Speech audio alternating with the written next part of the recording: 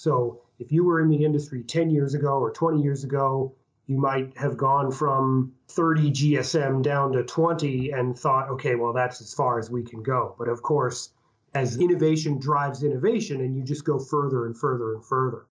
So more reductions are being enabled from those products coming further upstream. Film manufacturers are getting better at making thinner films. The strands, the elastic strands, are reducing Desitex.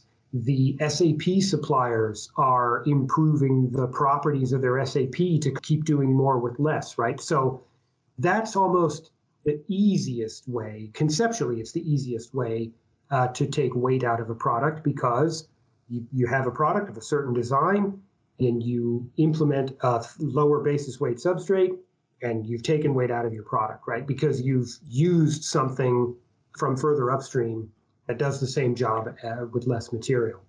But as I said, conceptually, it's easy because you just use a thinner film. But then you got to think about, what does that mean, right?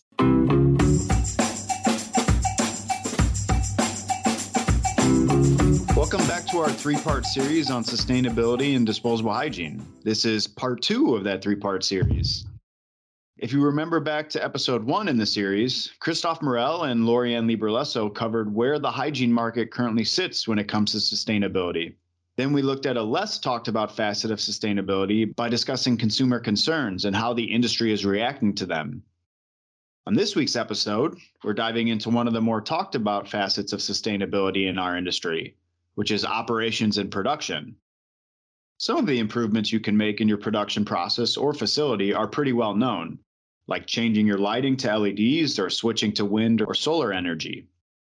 But we'll also talk about making changes to your actual product to reduce waste, reduce the weight of your product, and ultimately reduce your product's environmental footprint. But given the complexity of hygiene products and the number of materials that need to interact in them, you can't just make these changes and assume the product will still be able to perform the way your consumers expect it to. One small change to a substrate, film, or to your fluff and SAP ratio could cause big changes in how your product functions. Luckily, Bostik is here to help. Welcome to Attached to Hygiene, a podcast that enables you to grow your knowledge and influence in the disposable hygiene industry. I'm your host, Jack Hughes, Global Digital Marketing Manager for Bostik's Disposable Hygiene Business Unit. This week, we'll have two halves to our episode. In the first half, Bostik's Global Operations Director, Saif Sharawi, is back to discuss improving operations and emissions through better production practices. Saif will cover some high-level topics around sustainability and operations, and then give some examples of how Bostik has implemented those practices to improve our own environmental footprint. For this portion, we'll actually be taking excerpts from a recent interview Saif did with Christophe Morel on a webinar, so you'll hear Christophe asking the questions instead of me. And in the second half, I'll be back to interview Luke Burkholder, who is a technical account manager at Bostik here in North America. Luke will get into more specifics of how hygiene producers can decrease the environmental impact of their products by discussing ways to reduce the weight of hygiene articles.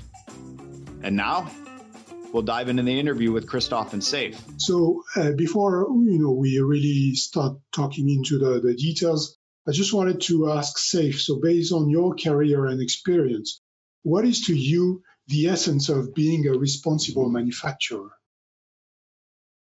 Thank you, Christophe. So, for me, each and every responsible manufacturer needs to contribute positively to the society we live in and should always focus on building a brighter future for the coming generation.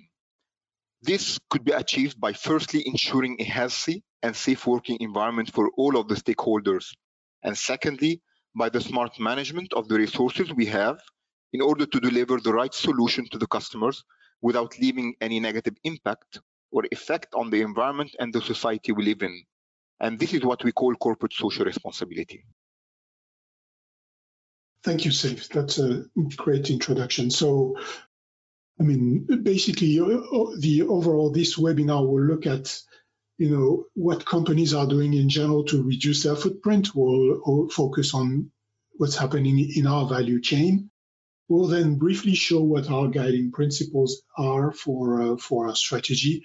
So, Saif, as our industrial director, so you've seen your share of, let's say, communication around improvements of environmental footprint in our industry. So what are the common themes that you've observed? Yeah, that's true, Christophe. So terms like waste management, renewable energy, carbon neutral, recycling, working environment, those are all initiatives and actually commitment by the manufacturers toward our neighborhood. So, for example, when you talk about waste, you should always target not only to reduce, but to reuse your waste. So you need to reduce and reuse. This is achieved by finding useful application for your waste so that it could become a valuable resource for other organizations. This is actually a step up from recycling, and it's gaining more and more ground. Circular economy, for example, is an approach based on the use of products that can be reused completely. This approach is currently being promoted and taking more and gaining more and more ground in most of the EU countries. And so it's not only looking at reducing emissions or waste, so efficiency is also a clear target of the evolution in the manufacturing sector, right, Saif? Exactly.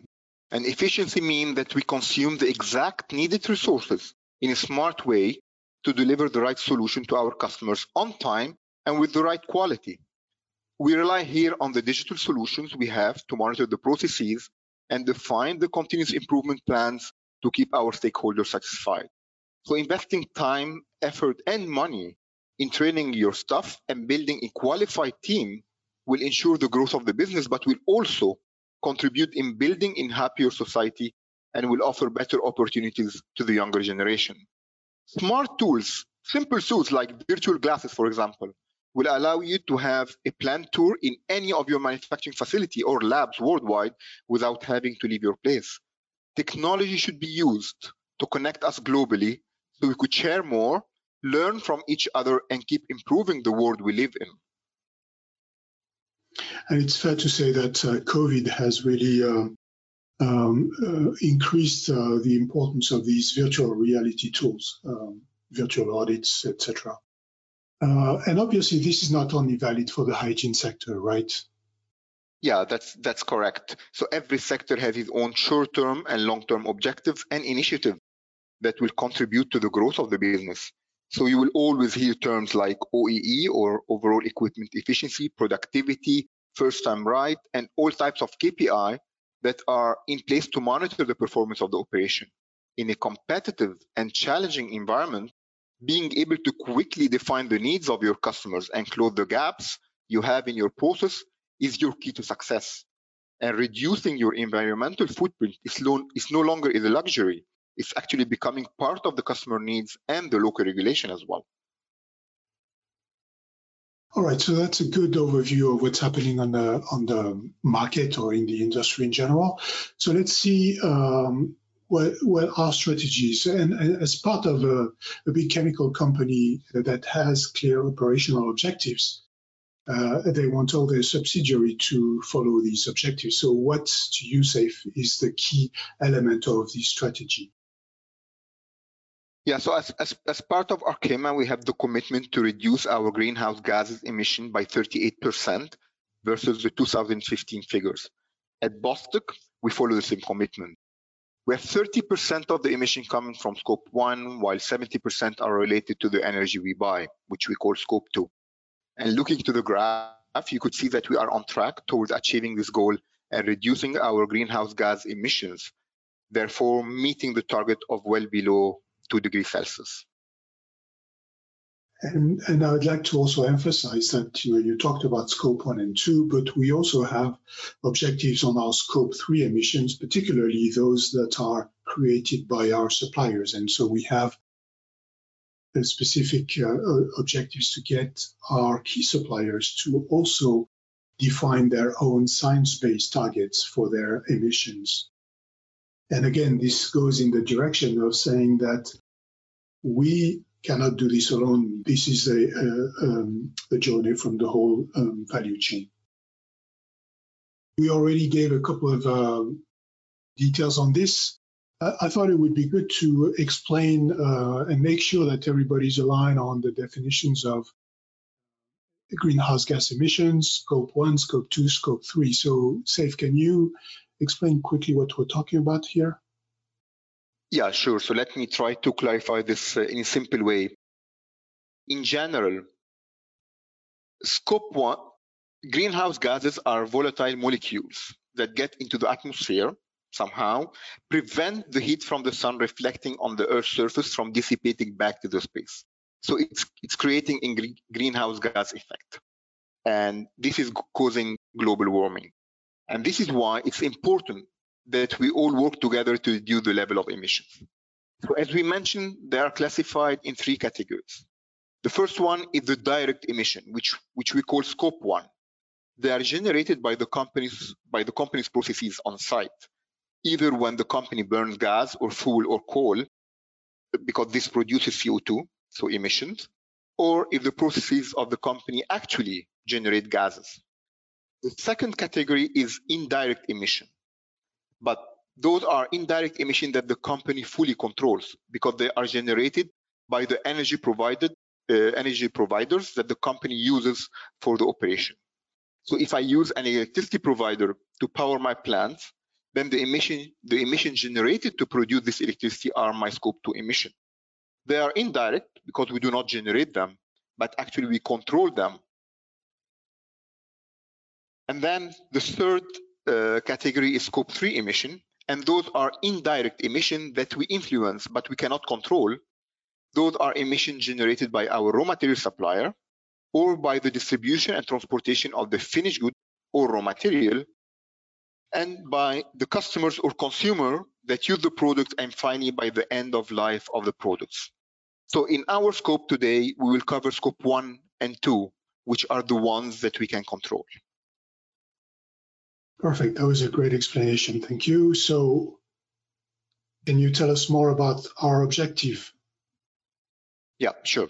So as you see, our climate plan is aligned with the Paris Climate Accord, targeting to the well below 2 degrees Celsius trajectory.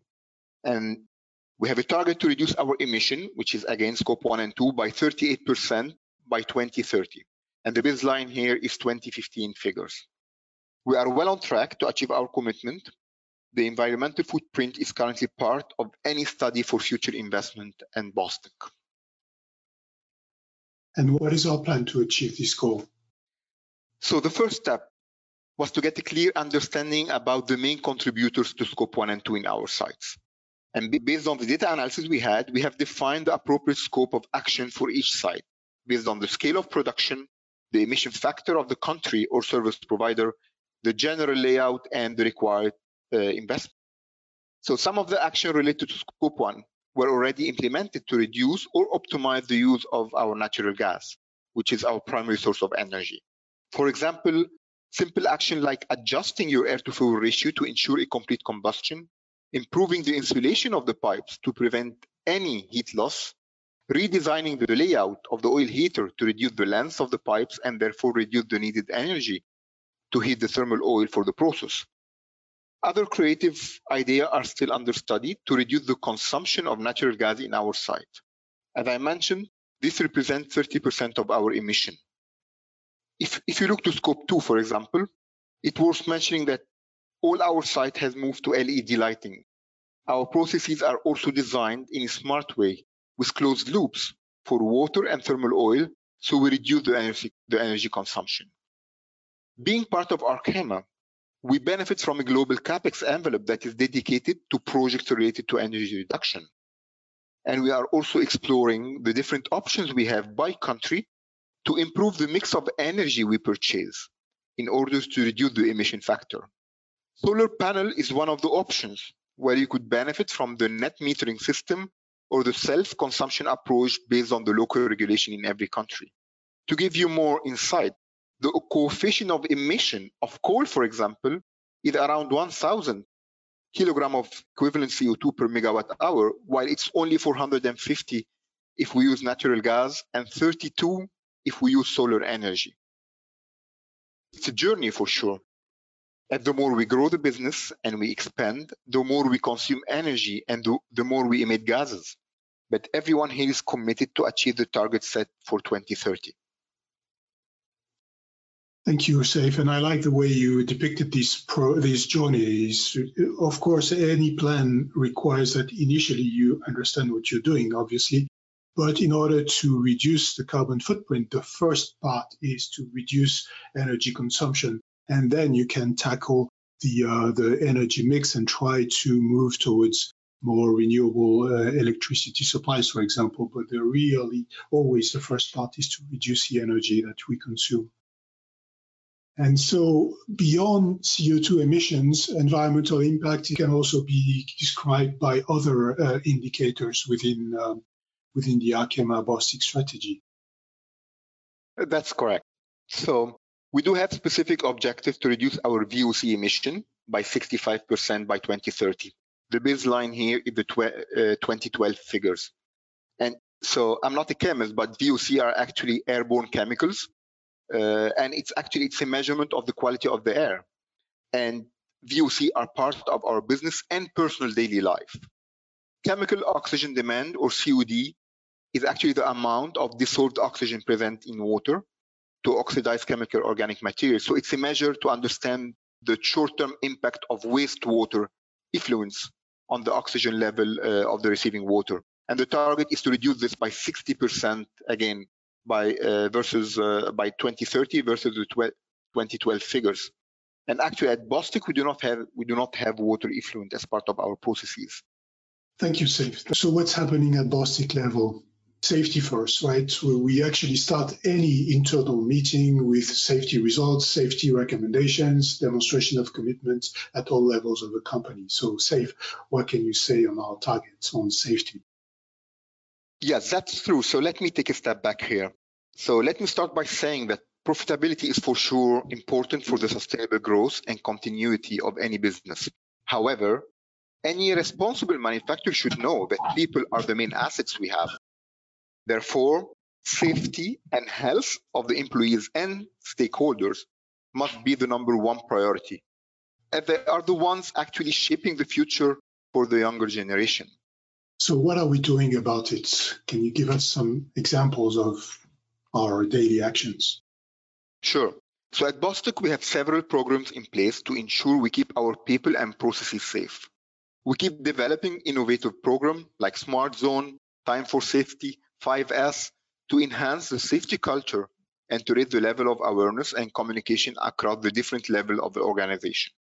So I can proudly say that safety is part of the Bostik DNA. For sure, it's a journey, but everyone here is committed to keep himself, his colleagues, and our partners on site safe. It's our responsibility that everyone goes back home safe. Our safety culture not only keeps our employees safe, but results in more reliable product quality, enhanced supply security, and better cost management for the business and for the stakeholders. And at a level of a company like Arkema dealing with complicated chemical processes, process safety is treated as a priority as well. Yeah, I fully agree. So process safety comes side by side to the people safety. And it's our responsibility to provide a safe working environment to our people. This starts by providing the right PPEs or personal protective equipment needed for the job and applying the several program and audits like machine guarding, process hazard analysis, management of change. And at Bostik, you will hear a lot about walking the line, open-ended lines, smart cards, smart zones, and those are all initiatives that will ensure the safety of our processes. We have different leading and lagging indicators that monitor our progress. We report different near misses, first aids, process safety events in order to implement the corrective actions and share the return of experience. So for sure, technology and digitization plays a role here. Our processes are designed to shut down immediately in case of any safety risk detected. Thank you, Saif. So to conclude, what we really wanted to bring home today as a key point is that to us, a sustainable adhesive is definitely looking at the second pillar of our strategy being a responsible chemist. So to us, a sustainable adhesive is manufactured in plants where we commit to our employees' safety every day, where our processes are designed to reduce our impact on the environment, and where process safety is at the heart of our investment strategy. Hey, everyone. Welcome back. Thank you for listening to part one of this episode featuring Christophe Morel and Saif Sharawi. They just gave us a high-level overview of improved production practices to make your operations more efficient.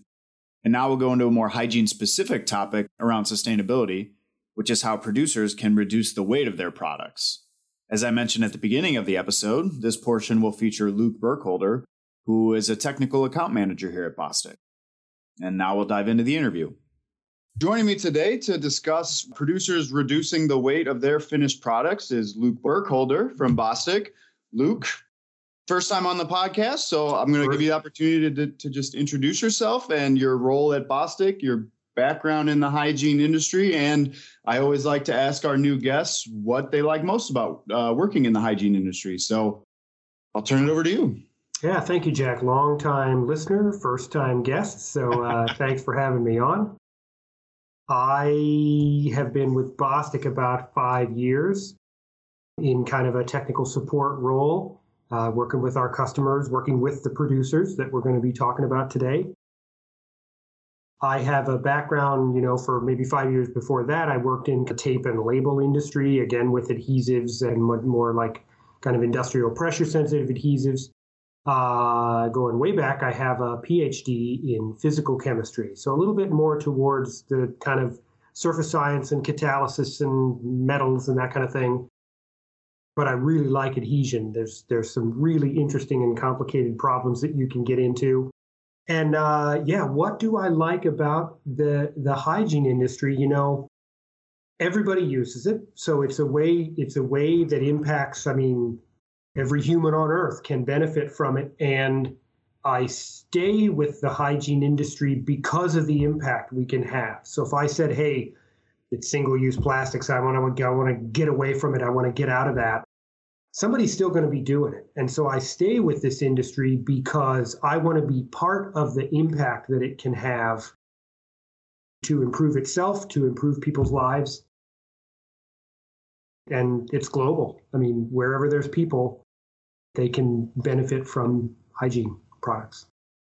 I love that point on why you stick with the industry, because as someone who cares very much about sustainability, that's a question I ask myself a lot. We're selling adhesives to single-use plastic producers, but seeing how Arkema and Bostik are moving towards a more sustainable future, and our customers are moving towards a more sustainable future, it's very encouraging, and it's interesting to be a part of that. It's exciting to be a part of that, and that is, when I ask myself that question, I have that same answer. Like I'd rather be a part of it than abandoning it. And I think that's the exciting part about being in our industry, because it is changing and it's going to continue to change. And the players that we work with are the market makers for those kinds of things that we can't get there to that more sustainable place really without them. Absolutely. And as you said, on top of that, everyone's using them, everyone's benefiting from them. That's a nice feeling as well. It's a really nice feeling as well. And you're not the first person to come on here and say that. People, the people in our industry like that we're making a difference in people's lives. Mm-hmm. All right. So as I said, you're joining us to talk about producers reducing the weight of their products. So we'll start kind of at a high level. When it comes to sustainable manufacturing and producers sustainably manufacturing their products, what are some of the key challenges they're facing? So I would lump that, I'd say 4 big ones. Resource management, and whether it's a separate one or part of that, waste management. Kind of just societal improvements, right? Keeping up with society and providing things for society, and then process efficiency. So it's the processes, the resources, and then the people, the societal improvements at the end. And we think it's really up to the industry to face those challenges rather than there's big players in this industry and they can strike off and kind of do things on their own. But I would say really nobody's big enough to make these changes really on their own. It's got to be really a collective thing, right? So when we're talking about resource management, that's not just choosing the right ones, but it's also using them efficiently. And that can be compostability, recyclability, biodegradability, bio-based, whatever, no matter what you're doing, even or traditional sort of non-renewable things. But no matter what you're using, you want to be using it efficiently. So reducing the amount of resources that a manufacturer is using and therefore the weight of that product really positively impacts, not just the front end, the top line, whatever, but also helps minimize the waste at the end, right? So minimizing inputs, you're also minimizing outputs. The big majority of hygiene products are single use. They're mostly made of plastic. And in a recent study in Germany, those hygiene products were 12 to 13% of municipal waste. Yeah, and that's something that Christophe Morel brought up in our last episode and brought up in several of the recent webinars we did. And I was talking to someone at a conference this week, and they laid out the stat to me that the top two products going into landfill were cardboard, unfortunately, and disposable hygiene products. Percentage-wise, those are the top two things going into landfill. So, yeah, definitely some improvements to be making there. I want to stop here to make one comment. I cited that statistic that someone shared with me, but didn't take the time to verify it before mentioning it in the interview. Data on this topic varies, but in a report by the United States Environmental Protection Agency from 2018, we found that the total tonnage of disposable diapers sent to landfills in the U.S. was estimated to be 3.3 million tons. That meant diapers ranked sixth in total tons of product sent to landfills, behind food, paper products, including cardboard, yard trimmings, furniture and furnishings, and clothing and footwear. Yeah, and that's crazy because cardboard, we already know cardboard is immediately recyclable now, right? Recyclability of hygiene products is something that's ongoing. But for the most part, like we said, a lot of them get disposed of. And a lot of times that disposal is done in a responsible way, right? So they're going into landfills. Yes, we'd fill up our landfill capacity, but we make more landfills and we can do that in a responsible way. But of course, sometimes that is done irresponsibly and it can pollute, septic systems, water systems, get out into the environment. And so those are environmental aspects of our products that have to be addressed. And I think you could even make a parallel to some of the SOI concerns, not only for exposure during the use of the product, but then what can escape into the environment, afterwards. But really, if they're going into a waste stream, and you want to try to minimize that. Yeah. Obviously, why you're here today, one of the ways to do that, to minimize that impact, is reducing the weight of the product overall. Yes, for sure. So when it comes to producers pushing themselves, pushing each other to reduce the weight of their products, we know that's nothing new. Correct, right? So, lightweighting, weight reduction efforts have been ongoing, from the beginning. Diaper manufacturers have been looking to decrease weight for decades, right? There's a 2015 IDANA sustainability report where the number is in 26 years, the diaper weight was cut in half. So from like 87 to 2013. That's design. It is reducing materials, reducing fluff, reducing film thicknesses, reducing nonwoven basis weights, all that stuff. But it didn't stop. It didn't stop in 2013. That continues. And today it's still about cost, but sometimes it isn't about cost. Well, it's always going to be about cost, but it's also about the sustainability issues. Yeah, can't escape the cost reduction efforts, particularly in such a competitive industry. But certainly the transition now is to also focusing on the sustainability benefits to reducing weight. So how has that weight reduction effort changed since 2013 when that last Idana report came out with this bigger focus on sustainability?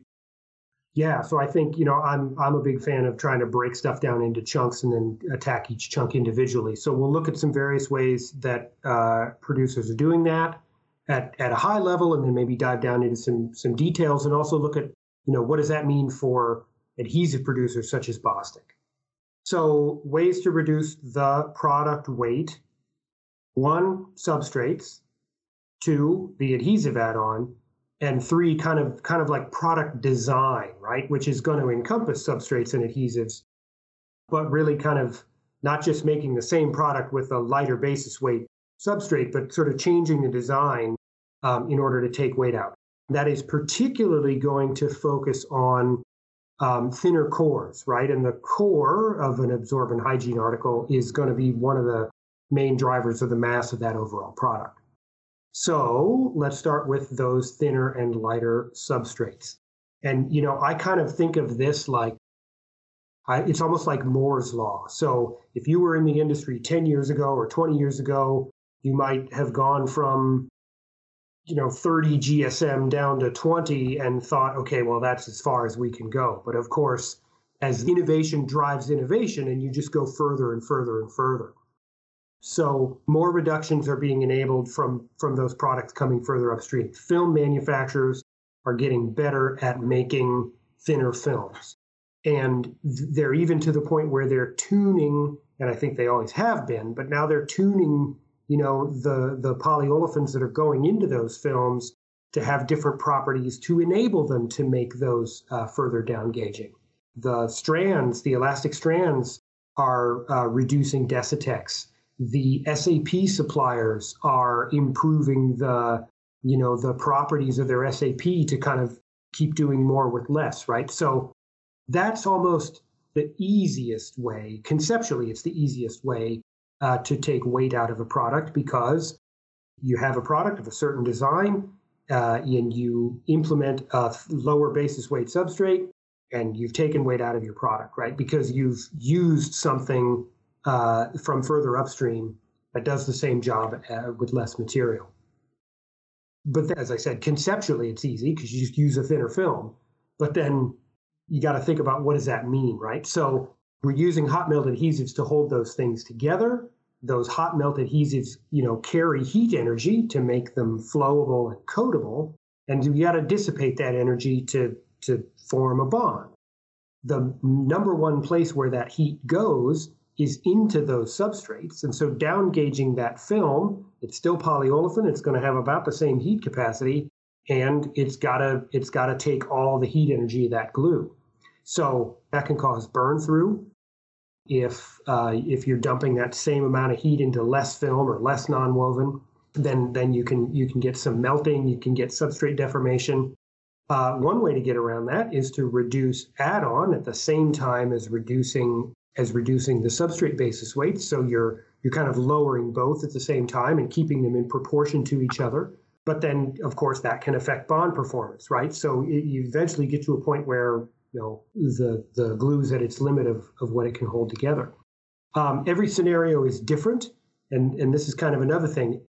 If you know all of the relevant parameters, right? So the basis weights of the film, the geometry of what's coming together, the speed that it's going, those heat capacities of the glue and the film and everything, you can mathematically calculate thousands of times per second for tiny bits of space, but you can build a model that can give you some insight into kind of what's going on there. And that is one of the things that we can do to try and predict what's going to happen. So that's with substrates, and kind of also encompasses adhesive add-on as well. But then the next one is design. And so now we're going to talk a little bit about ways that you can change the product to take out weight. So in theory, right, using the exact same substrates, but making a lighter product just by changing the design. And really, again, we see that coming in, especially in core design.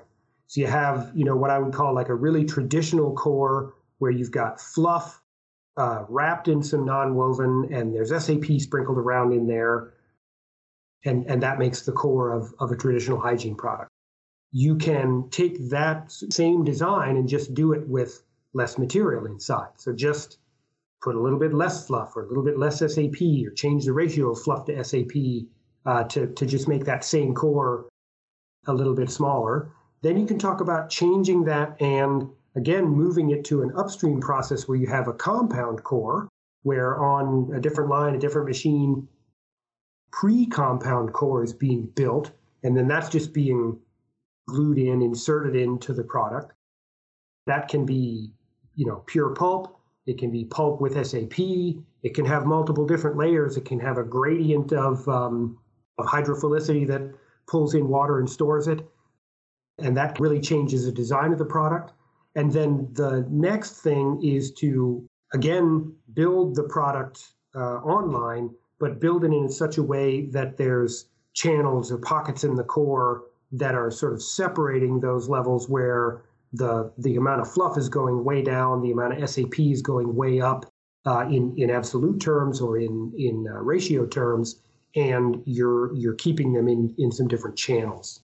Yeah, and I think outside of materials, I think over at least in my, we've been in the hygiene industry specifically around the same time. We both started at Bostik within a few months of each other. And I think core design is where I've seen kind of the most change, the evolution, where people are kind of trying new things. And so that's really always interesting for me to see and see how that's evolved over the last 5 years and even beyond that. And obviously that's the one place where you're going to get the most bang for your buck if you're able to reduce materials there, because that is the heaviest part of the product, no matter if you're talking adult incontinence, baby, or femme hygiene. So we'll dive deeper into cores here. And as you mentioned and touched on, Bostik's an adhesive supplier. That's our bread and butter. That's what we know.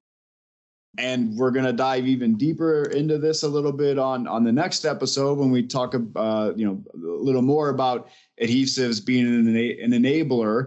But what role are adhesives playing in enabling and supporting producers to reduce the weight of their core? Yeah, so as you say, in a really general way, it's going to depend on the core. And so if we start with those really traditional cores, fluff and SAP mixed together in a ratio of SAP to fluff of like 50-50 or less, so really majority fluff, you're relying on the fluff to do a lot of the job of kind of keeping the SAP in place, keeping the granules apart from each other, so you don't get blocking, and kind of hold the product together. And really the adhesive is there to kind of hold the whole product together. You're kind of building that core, wrapping a core wrap around it, and just gluing it together. When you start to change that ratio and get down to, SAP to fluff, that's like less than 30% fluff, so 70% SAP, 30% fluff by mass. Now you're going to need a little more bonding in that core wrap. You're going to need things to be a little tighter because there's not as much fluff around to keep that SAP sort of away from itself and well distributed, and that starts to become really critical to the SAP immobilization, both dry and wet. Then reducing it even further, get down to like less than 20% fluff. Now you almost need to have some adhesive, like core integrity adhesive in the core, in with the fluff and SAP to kind of hold everything together, not just wrapping a nonwoven around it, but really getting some adhesive in there that's sticking things together and immobilizing things in place. Keep going with that, drive it all the way down is a core that is completely fluff free in what you'd call the core, where you've got these channels that contain SAP only.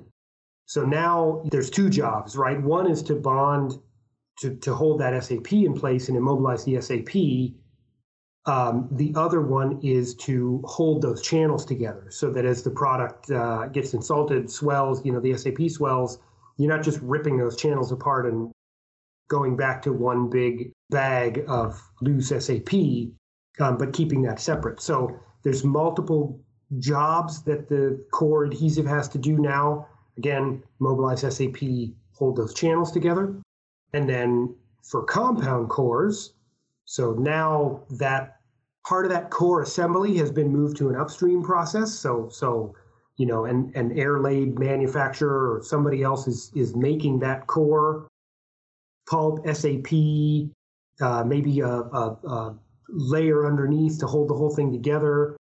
And then, now you just have to hold that core in place to a backsheet, to a core wrap, to whatever other components are in there, and do that in a way that keeps the look and feel, enables the swelling, enables some movement of the body to kind of hold the whole thing together. So whatever those challenges are of core design, whatever the substrates are, whatever the challenges you're facing, trying to get weight out, Bostik has a suite of things. So not all those adhesives are doing the same job. Sometimes you need one glue to do multiple jobs. Sometimes you have to have multiple glues to do those multiple jobs. And we have that library of adhesives. And it starts with understanding, what the core is, what the product is, and how all those parts need to work together. So not just bonding, those two things together, but how are they going to work in an ensemble in the whole product? And then the product testing. So, not just the adhesive product testing and the properties of that material, but the product testing of the finished product and enabling that design with the materials that you want to use, and enabling those weight reductions, whether it comes from using a new substrate and then understanding how that's going to interact in an existing design, or changing the design in a wholesale way to really take weight out of the product. And we didn't really cover testing today, but we can make recommendations on how to test core performance. Absolutely. Core is one of the many things that we're willing to help test. And I know we have in the works an episode where we'll dive deeper into core as well. All right. Well, that was a very in-depth overview of all the changes that can be made in reducing the weight of your product. And obviously we dove into the impact of adhesive on those as well. Luke, I really appreciate you joining us today to discuss, reducing the weight of products and how that has an impact on the performance of the product, and how we can, we as an adhesive supplier can help support that as well.